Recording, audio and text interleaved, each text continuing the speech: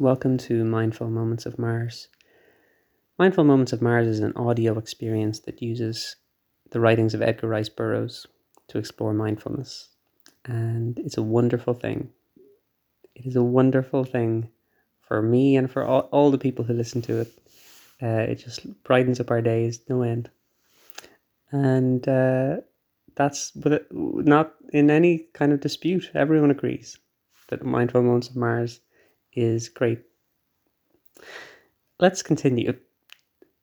And others saw, from helium's lofty landing stages and from 1,000 hangars upon 1,000 roofs, but only for an instant did the preparations stop that would send other brave men into the frightful maelstrom of that apparently hopeless search, for such is the courage of the warriors of Barsoom.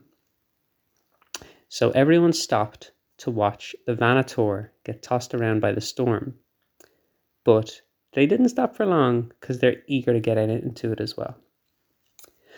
But the Vanator did not fall to the ground, within sight of the city at least, though as long as the warriors could see her, never for an instant did she rest upon an even keel.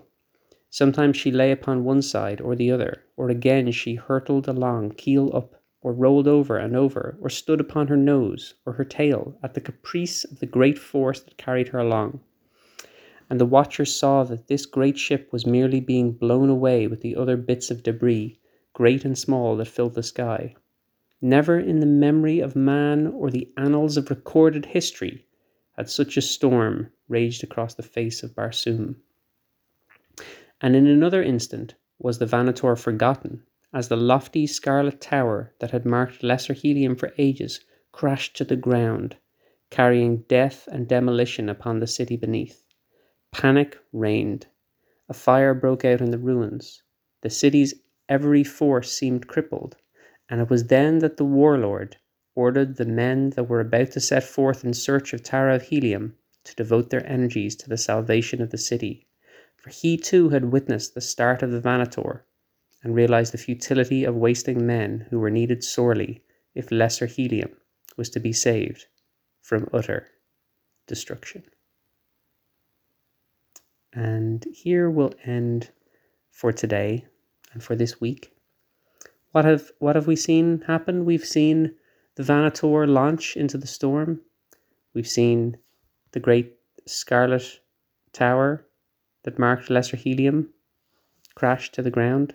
We've seen the warlord, that's John Carter, decide that he wouldn't set his men out to search for his daughter. Instead, he would try and rescue the people of the city. And this gives us all a moment to stop and think about storms on Mars and how they can blow towers down, even towers that seem like they can't be blown down. And maybe that makes us think about nature, the old question of nature versus towers. Which is better? Nature is better. This section of the book has proved that. Towers, although they are tall, can be knocked down by nature, both by wind or by other forces of nature, like a swamp. If you build a tower in a swamp, will it stand tall for a long time, or will it sink into the swamp? I don't know, but I would guess it will sink into the swamp. And I think that's a good guess. And with those words, let's take another breath.